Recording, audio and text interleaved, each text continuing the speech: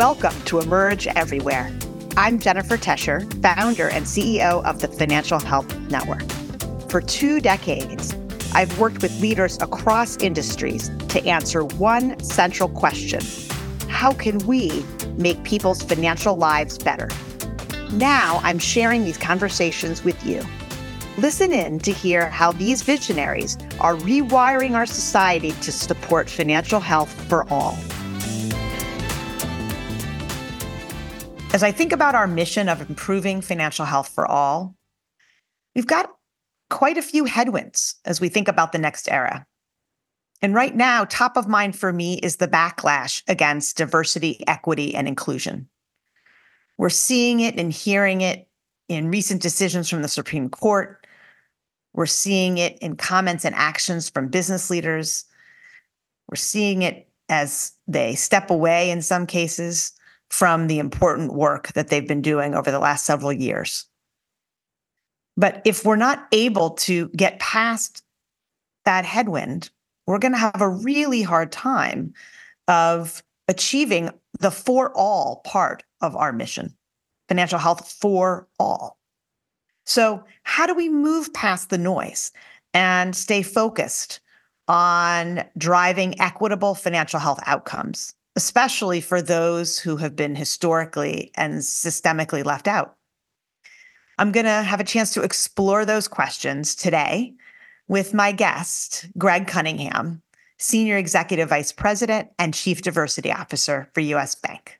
I met Greg last year when I joined the U.S. Bank Consumer Advisory Council, and I could immediately see what an important impact Greg was having on the bank. So I don't need to tell you that we're in a just incredibly tumultuous time around issues of diversity and equity. Last year, the Supreme Court issued this landmark decision on affirmative action, which has huge implications. Large corporations are laying off folks like you. Companies are cutting their DEI programs.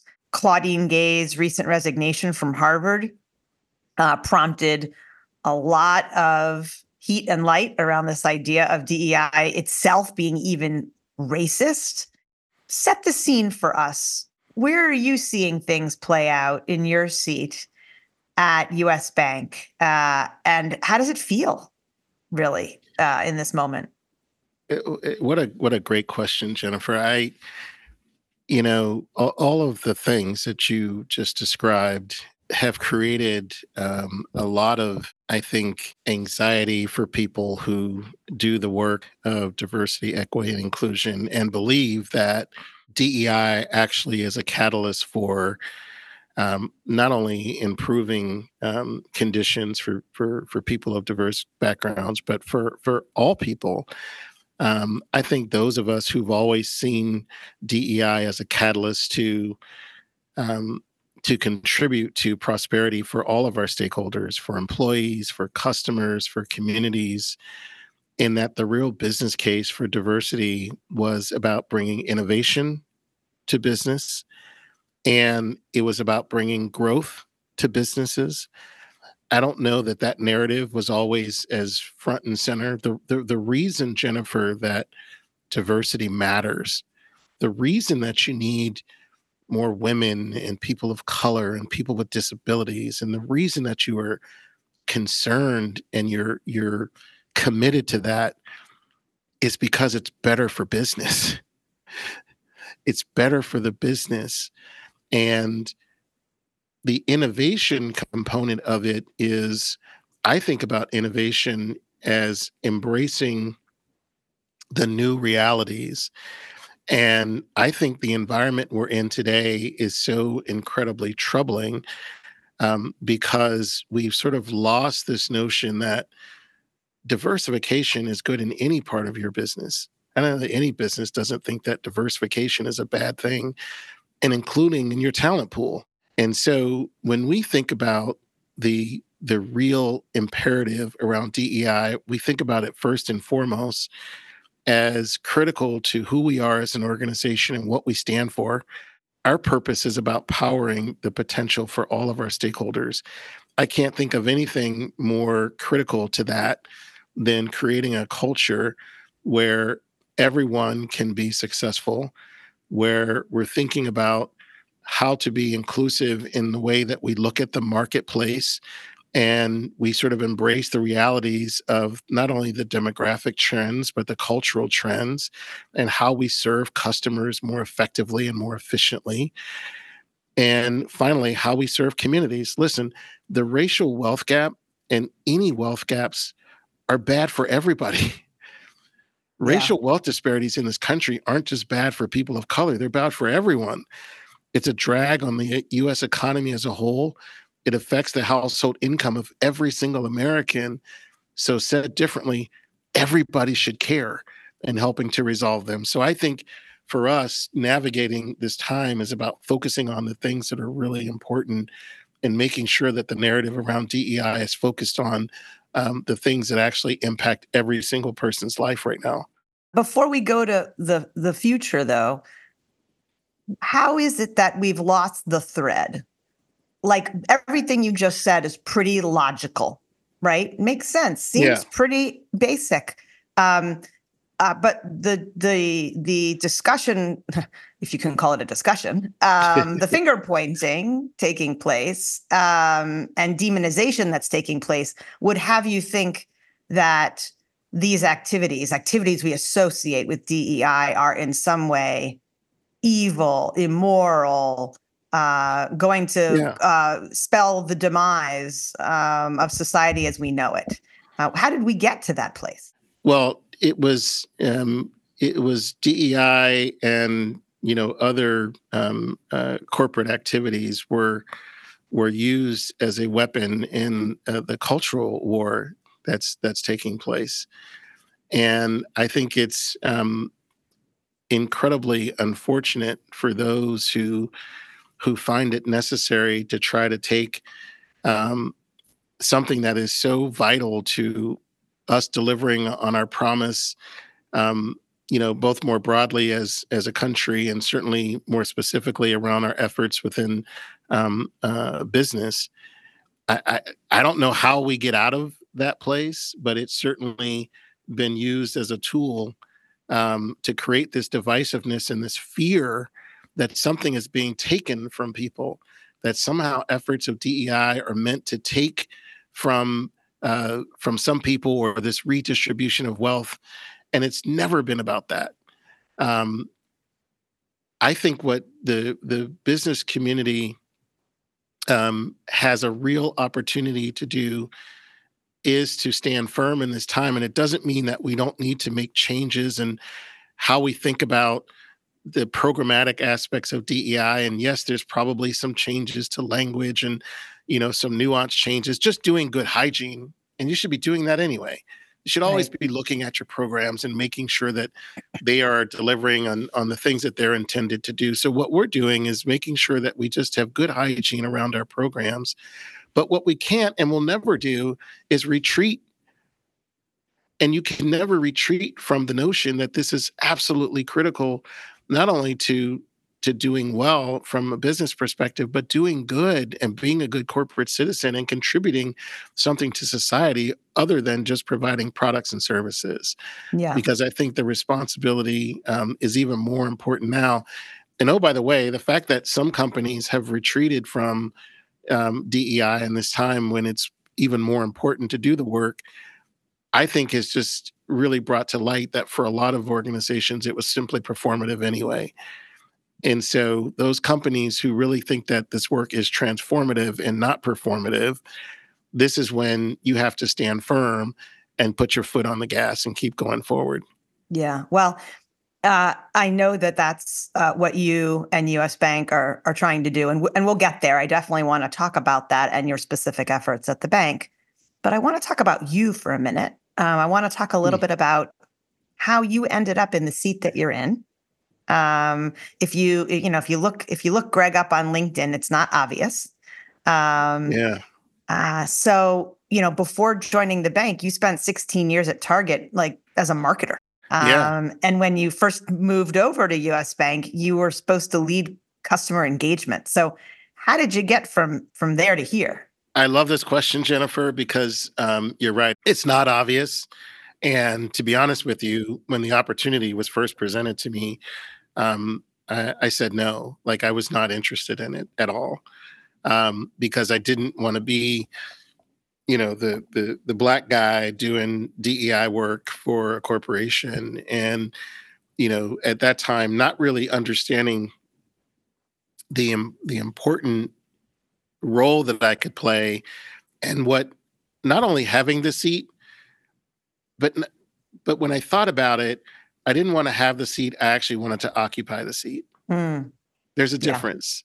I was a child of the late 60s, young, but I was a child of the late 60s. My dad was a small business owner in Pittsburgh. He owned a butcher shop. And when Dr. King was assassinated in 68, um, the unrest and riots in Pittsburgh, my dad's shop was looted and burned, Mm, and all of that.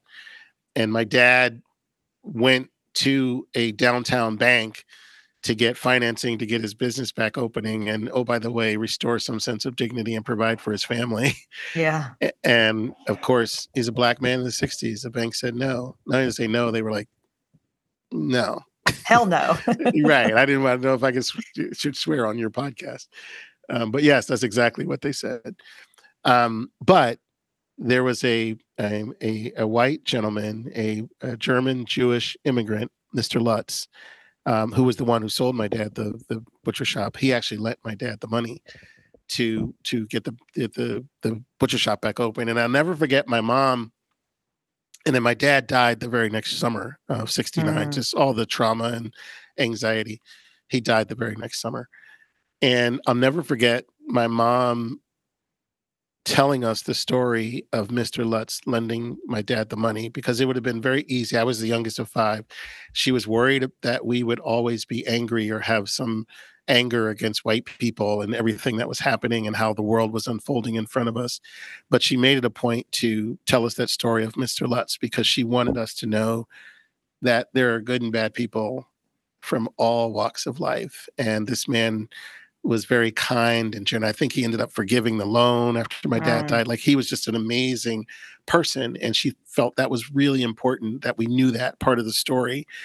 And I reflect on that often, certainly as I talked about occupying the seat and the irony of now working for the fifth largest bank in the country, and the seat that I occupy and the responsibility that comes with that, and how I can help people like my dad, um, actually, not only live their dream, but have a sense of dignity, and provide for their family, especially now. So I feel it. I feel the personal responsibility to do this job in a way that is very different how people might see the work of DEI and what it is. Like, I'm not going to run from the title of DEI. There were times where I thought we should, but I feel like leaning into it and sort of changing the narrative about what this work is will help people understand how we all benefit from it. Again, going back to your original question of how this mm-hmm. thing got weaponized, is it became sort of this exercise in human capital management, and how do you, sort of increase numbers on a scorecard so that everybody felt like we were doing something. That's not what I'm trying to do. The three components of it that I wanted to make sure I was influencing was not only how we had representation, but what employees were experiencing, how it allowed everybody in the organization to show up as their authentic self. But it also meant how we served a broader cross section of customers, that we sort of embraced where the demographics were going. Was we looked at geography and we understanding culture, like how we showed up for customers in a way that was most relevant. And then finally, how we invested in community. I wanted to make sure that I was able to influence and impact all three of those. So it had always been, at least in my tenure, DEI has always been sort of this internal and external um, uh, practice of how we drive growth for the organization. But the reason I ended up taking the job is I realized somebody was actually going to get the job. Like you was saying, Mm, whether I said no or not, somebody was going to get the job.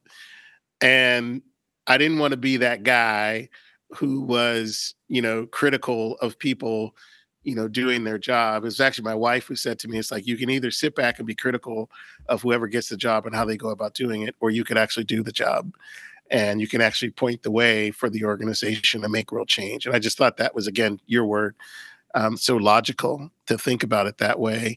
But when I looked back on my career too, I'd always thought the thread throughout my experience was all about being in service, Yeah. was all about serving something larger than myself. And this was a new challenge that I felt was certainly worthy of taking on. Yeah. And you've had kind of a meteoric rise at the bank. And I'd like to think that's a combination of your success, but also events in the world, right? So for those of you who don't know, US Bank is headquartered in Minneapolis and figured quite prominently in the events surrounding George Floyd's horrific murder in 2020. Talk a little bit about that moment. Where were you in the bank at that time, right? Like, kind of where were you focused, and how did those events sort of play out for the bank? You talked about my previous experience as a marketer, and I like to more accurately describe myself, Jennifer, as a storyteller, Mm, because I believe in the power of story to bring people together, and create this sort of mutuality and shared humanity. And so I love talking about this. Your question: George Floyd was murdered less than 3 miles from where I'm sitting right now. So in Minneapolis, although it was a global sort of reckoning around racial equality and racial justice, it hit differently in Minneapolis. And it hit differently for the bank because of the sheer proximity of it. And having our own bank branches being destroyed and the unrest that followed, and all of it brought it home in a way that was incredibly tangible for our entire organization. The day after it happened, I got a call from our CEO, and I was working within the corporate social responsibility area, and I was working on DEI. I was leading DEI at the team within the context of corporate social responsibility.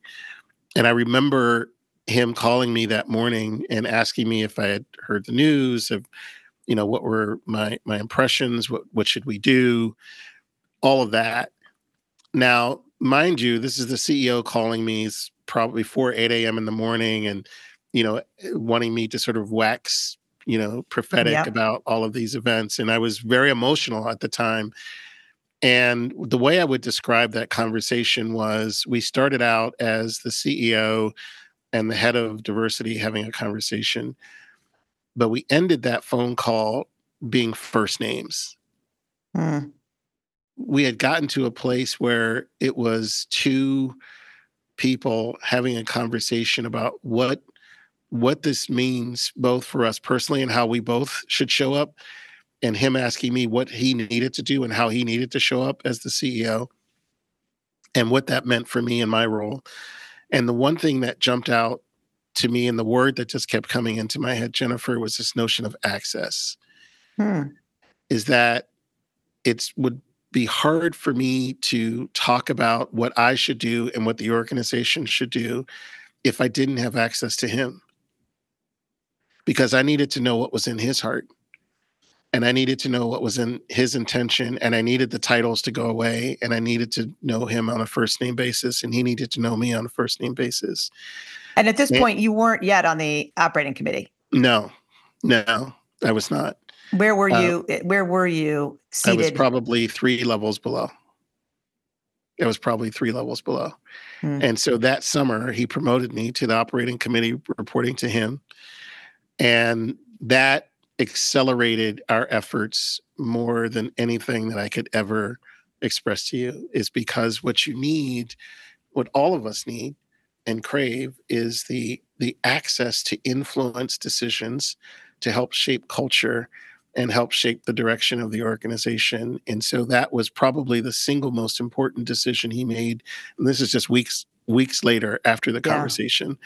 And so I give a lot of credit to Andy Cesare, our CEO, for for making that decision. And it elevated the importance of it for the organization, but also for the community to understand how seriously we were taking it and how important it was to how we saw our business and our role in the community. How will you improve financial health this year? Join hundreds of leaders to reflect, rethink, and rewire the future of financial health at Emerge 2024. Our special 20-year celebration is happening June 5th to the 7th in Chicago. Learn more and get your ticket at finhealthnetwork.org/emerge.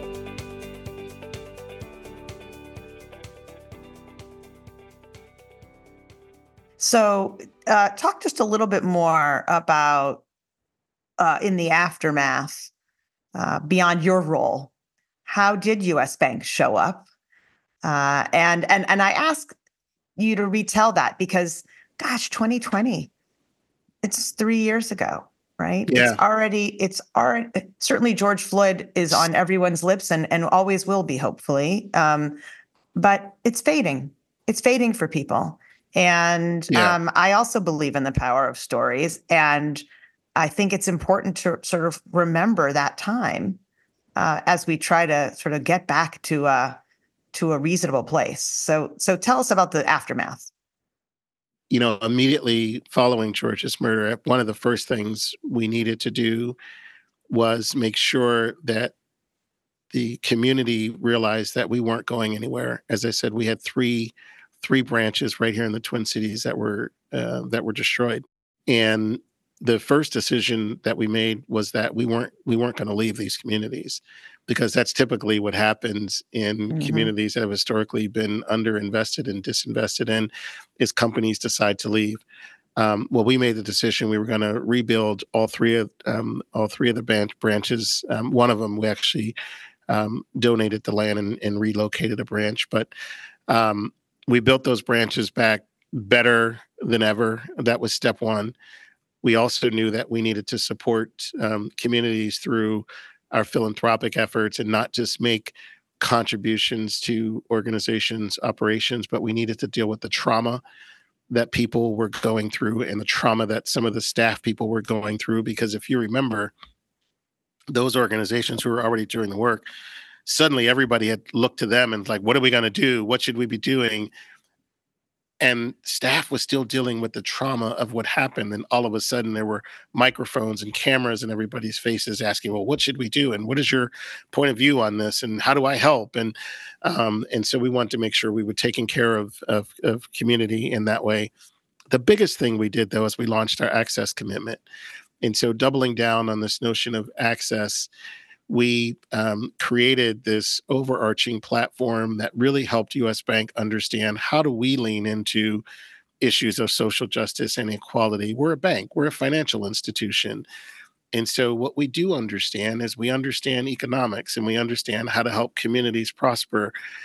And I fundamentally believe, Jennifer, and the reason we went down this path is because there is no separation between social justice and economic justice, racial justice and economic justice. There's no separation. You can't have one without the other. It's simply not possible. And so the bank leaned into what we do well, and which is how do we help develop programs and initiatives that help close wealth disparities. And so we launched an initiative within our wealth management area, which really sort of looked at how do we help people who need financial advice, financial education. How do we just remove barriers that prevented people from being able to take advantage of those kinds of services? Within our retail team, how do we help close home ownership gaps? We launched 3 special purpose credit programs, which allowed us to provide more flexible lending terms and get capital in the hands of future homeowners and small business owners. And then the third thing was really just sort of doubling down on this notion of providing more financial education and financial literacy initiatives. So it became a bank-wide initiative. And the first thing I went to when some of my earliest days on the operating committee, what we call our managing committee, was to say to each one of my peers, I need each one of you to think about how you are going to contribute to this notion of creating greater access. Again, I haven't said anything about changing a number on a scorecard or, you know, putting more women and people of color, because that became obvious. No. In the process of all of this, we are in the process of acquiring a bank, Union Bank out of California. Yep. And, as a critical piece of how we are going to grow our business, California is essential. Well, engaging in California and becoming more involved in those efforts, California is 60% of the residents are people of color. 40% of them are Hispanic. That's not a DEI initiative. Like, it's critical to our growth. It becomes obvious that you need, what I'm saying is it becomes Yep. obvious that you need women and people of color in senior decision-making positions, because if you don't, you will not be successful. And so that's the DEI part of it, is making sure that the talent is supportive of the business goals, not the other way around. So, let me stop you there because, yes, I couldn't agree more. But if you think about the way in which DEI shows up at different companies or even at different financial institutions, sort of what is included in those three letters, right? Where that position is seated in the company, what's the purview, does it go beyond human capital management? Like, there is no standard, but there's no standard playbook. It looks different everywhere. Yes. And it should. Well, yes, but you're one of the few who really can then talk about what the institution is doing about the business. Yeah. And so many companies made what I call George Floyd commitments, right? And we're now at the point where, whether they were real or performative, folks are checking the box, right? Did that. And the problem with those initiatives in many cases is that they were initiatives. We put together a set of activities. We put them in a box. We created a scorecard around them, a very public scorecard. And we brought someone in to kind of manage to make sure that we hit those goals. Correct. But if you talk to a lot of those people, right, they'll say, well, not much has changed day to day within the institution of how we actually do what we do every day, because that was like a special thing. And it didn't change much. And That's so right. what I'm excited about what you've been sharing is that it sounds like it's becoming increasingly embedded in how the business is run day to day. It's the only way. It's the only way, Jennifer, to make progress. It's the only way we're ever going to make progress is, and here's where the responsibility becomes so critical, and where I've been very fortunate is one of the first meetings we had, or the first opportunities I had, was actually to present to the board. The board has to embrace this as something bigger than a performative exercise. At the board level, you have to have a deep appreciation for how this is critical to the business being successful. You got to be ambidextrous in the sense that you have to have this understanding that doing well and doing good and being able to exercise both of those things at the same time, that's the ambidexterity of this. Like, you actually can do both. It actually is more profitable to be a good corporate citizen. Yes. It actually is. Yeah. And I was fortunate enough that I had the opportunity from the very get-go, right after that phone call that I described for you before. That happened in June. In July, I got promoted to the managing committee, had the opportunity to present to the board and share the same thing that I'm sharing with you with the board. And they said, you know what? They said the exact thing that you just said. This just makes so much sense. Yeah. I'm curious, you talked about how important it was, how formative it was to have that human to human conversation with Andy, right? To know his heart and to have him know and understand your heart. What about at the board level? How do you do that? Or is it just a business case? No, it's the same principle. It's the same idea. It's, sitting down with board members after the presentation. It's the time at the board dinners or in between the meetings where you have the conversations where they get to know your heart. You get to know the things that they deem to be important. And what you find is we all want the same thing. We Yeah. all want the same things. It's how we get there is where we might be able to have debate and discourse and all of that, those things happen. But the thing that's critical for DEI executives in particular is you could have the best strategy ever written around DEI, but if you can't articulate it, it's dead in the water. Mm. It's only as good as your ability to articulate it, and that's where it's oftentimes described as the hearts and minds piece of this work. You can't Mm-hmm. ever, like, of course, all of the decisions and all of the plans we put together are grounded in data. 100%. We're a bank, so everything is data driven, Yeah. right? But that's only going to get you so far. That's going to get people's head nodding. The things that are going to change behavior is actually when you reach somebody's sense of compassion and understanding. Mm-hmm. Is when you are able to appeal to somebody's sense of a shared mutuality, sharing a space with someone, being able to connect with them around a story that gets them to go, I went through the same thing. Here's a great example, Jennifer. We were launching the Hispanic component. So we started our journey with access commitment. We started with the Black community Mm-hmm. because that's where the wealth disparities were the greatest. Yeah. I'll spare you the numbers of all that we've invested, but it's been an incredibly powerful program. We realized that there are similar wealth disparities in the Hispanic community. So last year, we launched the Hispanic component of Access Commitment. And this banker was sharing with me a story of helping a customer online. And he's on the phone with this woman who doesn't speak English very well. Mm-hmm. And in the background, he can hear this little girl translating everything he's saying for the mom. And finally, he says to the woman, hey, do you mind if I speak to you in Spanish? Because I speak Spanish. And he's saying this in Spanish. And he could just feel the woman's anxiety go down, the trust level go up. So he shares a story with me, and I go, wow, like for that community, language is access. Mm-hmm. And so we created, being the storyteller that I am, what I do, like we turn it into a documentary. We create Awesome. this documentary about these 11 million kids who are translate everyday life for their families. It's called Translators. It's on translators.com if you want to watch it. It's a very powerful story. But I share that because when I brought that idea to Andy, I said, hey, we're going to launch Hispanic Access. And, I've partnered with the marketing folks and we've created this film. And he's like, a what? I said, we did we did this documentary and I put together a 1-minute trailer. I just want you to watch. He's like, well, just tell me what it's about.